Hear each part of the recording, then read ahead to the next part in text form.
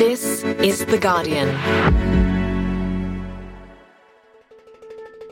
I'm Jane Lee, coming to you from Wurundjeri Land, and this is the full story.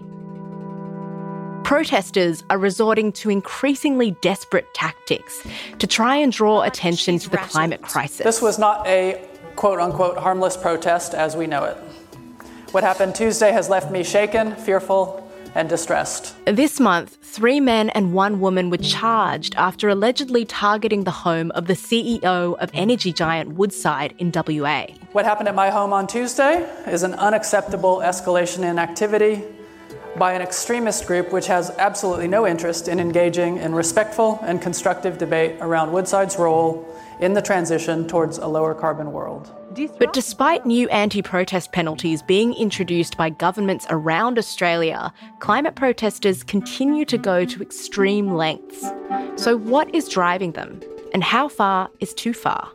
Today, the activists risking jail to fight for greater action on climate change. It's Thursday, the 10th of August. Tired of ads barging into your favorite news podcasts? Good news. Ad-free listening is available on Amazon Music for all the music plus top podcasts included with your Prime membership. Stay up to date on everything newsworthy by downloading the Amazon Music app for free or go to amazon.com/news ad free. That's amazon.com/news ad free to catch up on the latest episodes without the ads. Finding your perfect home was hard, but thanks to Burrow, furnishing it has never been easier. Burrow's easy-to-assemble modular sofas and sectionals are made from premium, durable materials, including stain and scratch-resistant fabrics. So they're not just comfortable and stylish, they're built to last.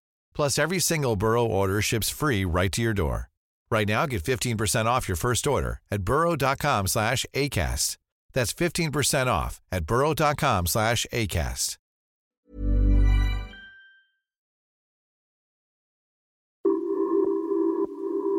Adam, some protesters were recently charged after they allegedly targeted the home of Woodside CEO Meg O'Neill. Tell me more about that. So the protesters are linked to Disrupt Burrup Hub, which is a group set up specifically to oppose fossil fuel development up in the north of WA. Adam Morton is Guardian Australia's climate and environment editor. The protesters say they had no intention of entering Meg O'Neill's home, and that counter-terrorism police from the WA State Security Investigations Group were already there waiting for them within the grounds. Police haven't said anything publicly about that at this stage. And then through the day, 3 homes were raided and in total 4 people were arrested, and they've been charged with conspiracy to commit an indictable offence. Some have been critical of these protesters because they targeted a specific individual, the Woodside CEO, at her personal address. What have been some of the reactions to this incident, Adam? There's been a really strong response, and the WA Conservation Council said they did not think this was the right way to go. And we should be clear that Disrupt Burrup Hub say they had no intention of going inside the house, but they still turned up at dawn, which would be confronting, I think, for anyone to have protesters turn up at their house. We have seen some really strong statements by Meg O'Neill. She put out quite an emotional, enraged statement saying it was not a harmless protest and it was designed to threaten her and her family, including her daughter. The WA Premier, Roger Cook, described protesters as extremist. He said he was appalled by their actions. It's simply not good enough that people would seek to terrorise someone in their own home. And also had a crack at the ABC, which had a reporting crew from Four Corners on site saying, by design or accidentally, they were complicit and should explain why they were there. They clearly had prior notice and understood that these people were going to the CEO's house. So I'll be seeking... So the ABC says a Four Corners team attended the protest to gather material for a potential report later this year. Just before the action, the team received the tip to go to an address. They said they had no knowledge what was there, that it was someone's house. They had no knowledge of what was going to happen there. And when they arrived, the police were already in attendance in numbers. The ABC say they in no way colluded with the activists that were outside Meg O'Neill's house. But Roger Cook, the WA Premier, had a broader criticism. Cook went on to say, what is it about people's obsession with Woodside? Woodside are one of those great companies that underpin our standard of living. He didn't understand what people's obsession with Woodside is, that the gas industry was essential for the state's transition. So, I mean, some people who are supportive of Disrupt Burrup Hub would say they're kind of playing into the hands of opponents. And it is a divisive issue. And I think even the protesters would acknowledge that there's some risk that they would turn some people who might otherwise be supportive against them with this sort of action. And you mentioned that the activists were from a group called Disrupt Burrup Hub. Can you tell me a little bit more about exactly what they were protesting against? So the protesters are targeting Woodside. Woodside has a gas processing facility up on the Burrup Peninsula in the Pilbara in northern WA. And the company is one of the world's biggest oil and gas companies, and it's planning a significant extension of the life of that processing facility. It wants it to run for another 50 years, up to 2070, well beyond when scientists say fossil fuel infrastructure should be running. And to feed that processing plant, it wants to open up new gas reservoirs off the coast. We're talking about really large amounts of new fossil fuels that will be processed and then shipped overseas mostly and burnt in other countries and send potentially billions of tonnes of carbon into the atmosphere. And the protesters want to stop that. In addition to the climate change implications, there are cultural implications for the really significant Indigenous history on the Burrup Peninsula. This area is known as Murujuga to the traditional owners. It contains some of the world's largest and oldest collection of rock art. Some of this rock art's been damaged in the past by fossil fuel and other industrial companies, and there's concern that this damage will continue and get worse as the fossil fuel companies expand their operations. So fair to say that Woodside's copped a fair bit of criticism over this project over a significant period of time. In fact, it says that there have actually been protests against its activities that have been getting more and more serious and increasing in number in a bid to intimidate the company. Are they right? Is this part of a broader movement that we're seeing from climate activists? I mean, they're definitely being targeted, and we've seen a number of protests in recent months of things have escalated, mostly from this group, Disrupt Burrup Hub, but not exclusively. Perhaps in the most aggravating case for the company prior to last week, a campaigner effectively led to the evacuation of Woodside's corporate headquarters in Perth by using a stench gas to simulate a hoax gas leak, and thousands of workers were evacuated and work was stopped for the day, and the company is suing the protester over that. So this has been building for a time. But I would say that there's been a real crackdown and a real unified voice between WA police, WA parliamentarians, particularly the Labor government, obviously, which has an overwhelming majority, pretty much runs Parliament on its own in WA with very few opposition members, and the company itself. And if those three groups can be intimidated by a handful of protesters, then that seems somewhat out of proportion, I would have thought. Throughout history, there have always been some environmental protesters who are willing to put their own safety on the line and to draw great attention to their cause. So how extreme or different are the kinds of protests that we're seeing really in light of that? There's definitely been an escalation of late, but the general underlying push is it's based on the idea that there's clear evidence that there's wrongdoing here, that we're not getting governments and companies to act on the evidence or to do what they say they'll do. And so people take to the streets and feel driven to protest action. And we're seeing a real escalation of that across the globe, I think, and certainly in Australia on climate change over what they would say, with some justification, is a scientific argument around what fossil fuel expansion at this stage would do. Just last week, a day or two after the protest at Meg O'Neill's house, we saw Greenpeace protesters in the UK scale to the roof of British Prime Minister Rishi Sunak's Yorkshire mansion, one of his homes. Protesters have covered Rishi Sunak's £2 million mansion in black cloth. They made their way up onto the roof of this house. The Prime Minister, of course, not here. He's on holiday, as he told the country yesterday in California, but armed with ropes and ladders and clearly equipped for climbing. They made their way up onto the roof of this property. In protest about his support of a fairly significant oil expansion in the UK. In Australia, we have seen protests in a range of states, most notably perhaps in June. Over a week, the group Blockade Australia held protests at major ports at 3 different sites up the eastern seaboard. blocking traffic, blocking trains, trying to basically block the movement of fossil fuels. So it feels like all this is coming at once, and to some extent it is. But the number of people who are actually doing it isn't particularly huge. They are just taking strategic steps to try to get attention to an issue that they feel is incredibly urgent, and they're not seeing urgency from our leaders on it. I mean, you've spoken to some of the protesters involved in some of these more recent disruptive major protests.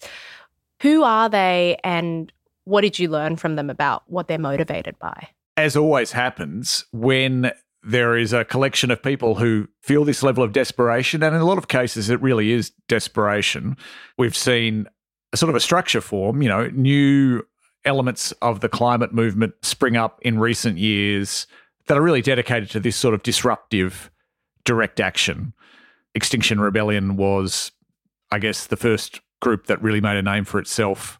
They come from a range of walks of life. There are students, the sort of people that you might typically associate with environmental activism, but I've also spoken with people who work in community jobs, community welfare, and then one of the protesters I spoke to is a 50-year-old from Melbourne, Brad Homewood, who's with the group Blockade Australia, and he's a truck driver when he's not a climate activist. So I climbed up a 9-metre monopole yesterday in Appleton Dock Way at the Port of Melbourne. I stayed up there for a bit over 2 hours. I imagine he'd list them both as jobs and in the opposite order of importance. And he made the news in June for gluing himself to a pole at Melbourne's Appleton Dock, basically to stop trade. Glued on to the pole when emergency services tried to get me down. They had to, come back up and bring some acetone to get me down. What did you glue? Which part of you did you glue to the pole? I glued my left hand because I was still live streaming with my right hand. So right, okay. And his goal is, one that some would describe as extreme. Others would say that it's what's necessary based on the evidence. But he says the problem driving the climate crisis is our whole economic model. Yeah, and it's this economic system that is unsustainable. So as far as Blockade Australia is concerned, we've got to hit the system where it hurts and where it's going to get the most attention. Right. And we know the political class and the ruling class are definitely going to take notice when you hit them where it hurts. So and the goals of Blockade Australia basically are to disrupt that model, which is why they set out to disrupt ports in Melbourne, Newcastle and Brisbane. We're doing whatever it takes to raise the alarm, and unfortunately that takes disruption, and we're targeting the system because not enough of the climate movement is talking about the system as the core of the problem. There's too much talk about, we'll just transition to renewables and all this nonsense about net zero and everything will be okay and we can just go on with our lives. When the reality is that's not going to cut it. Next, are disruptive climate protests actually working?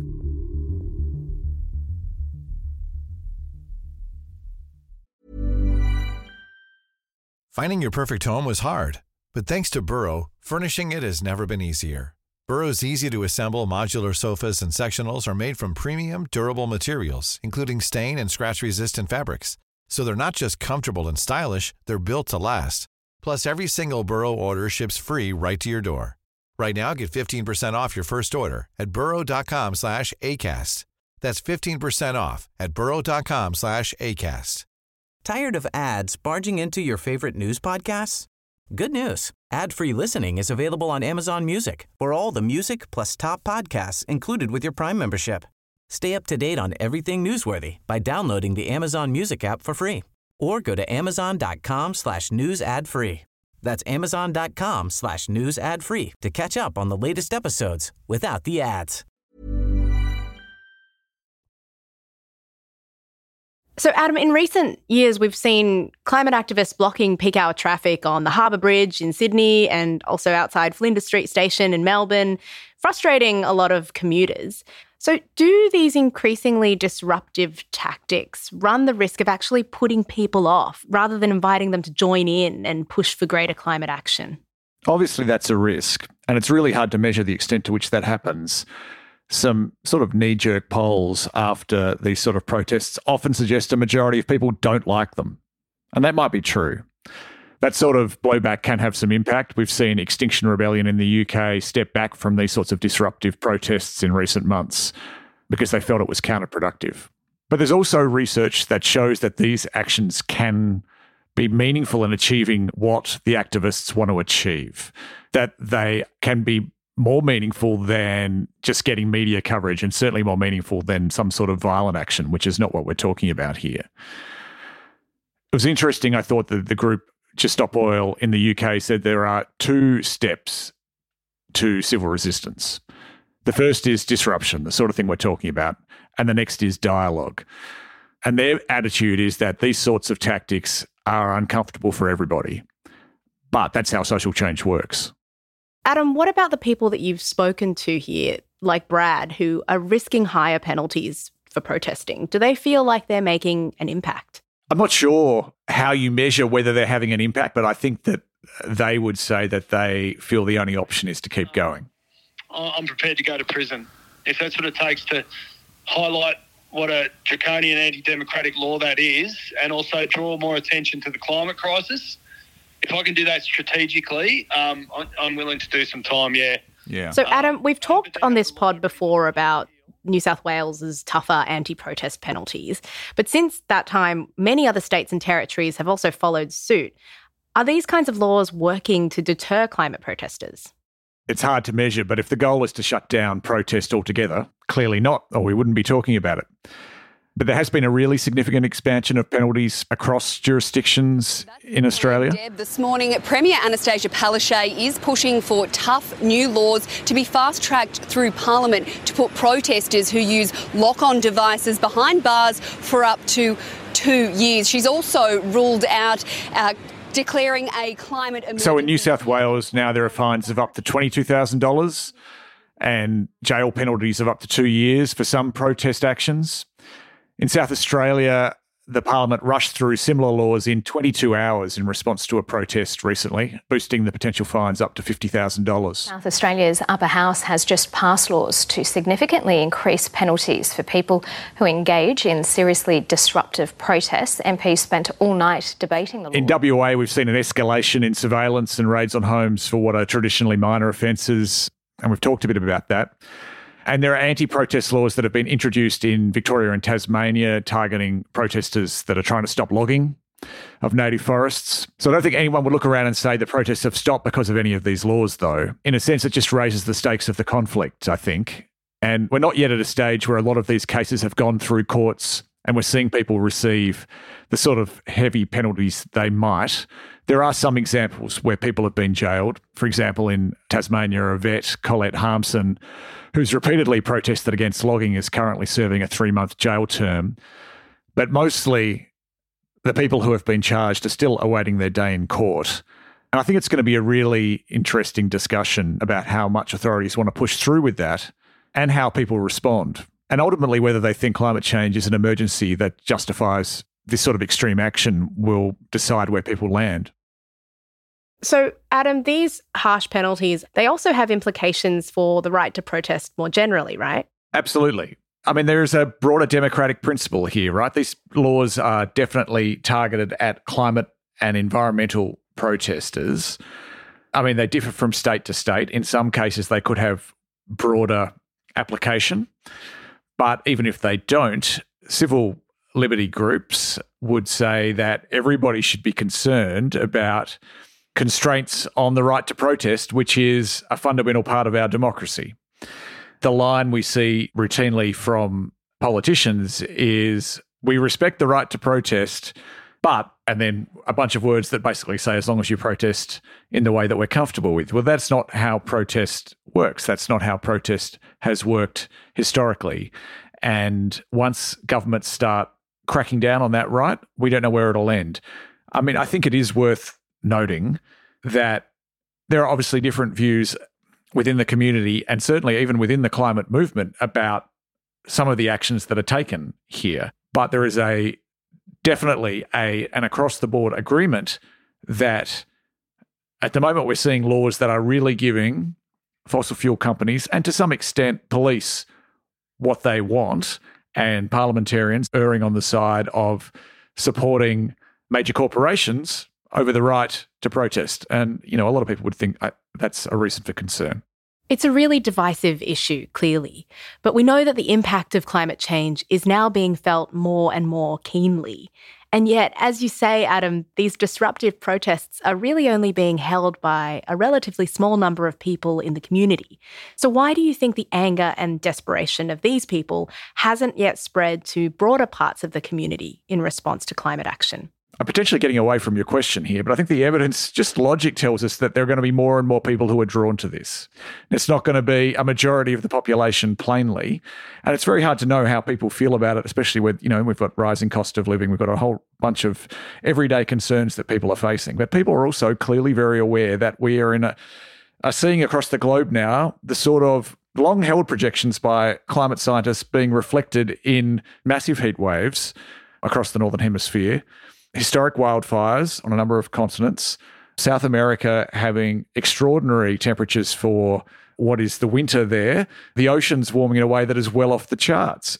Protests are never about getting a majority of people on the streets. It's really the extent to which they are capturing a public mood. And I think it's very hard to say the extent to which people support what Disrupt Borough Pub are doing.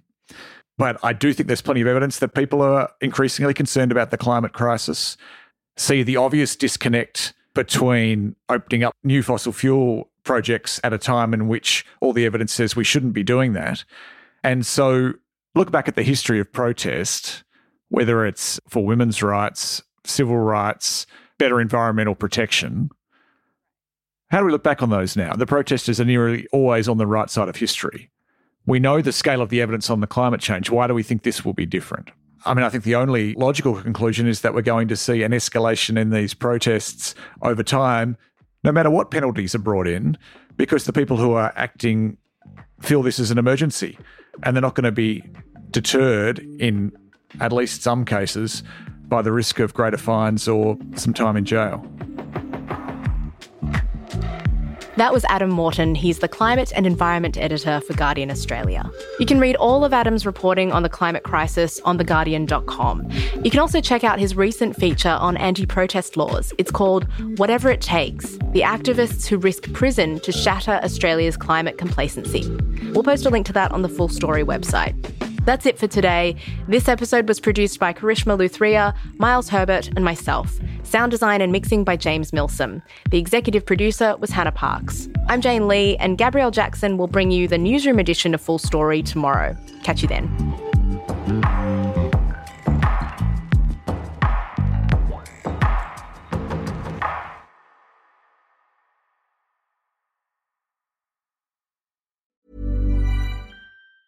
Tired of ads barging into your favorite news podcasts? Good news. Ad-free listening is available on Amazon Music for all the music plus top podcasts included with your Prime membership.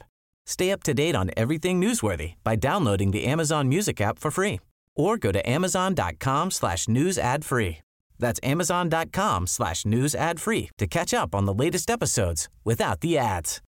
Join us today during the Jeep Celebration event. Right now, get 20% below MSRP for an average of $15,178 under MSRP on the purchase of a 2023 Jeep Grand Cherokee Overland 4xE or Summit 4xE.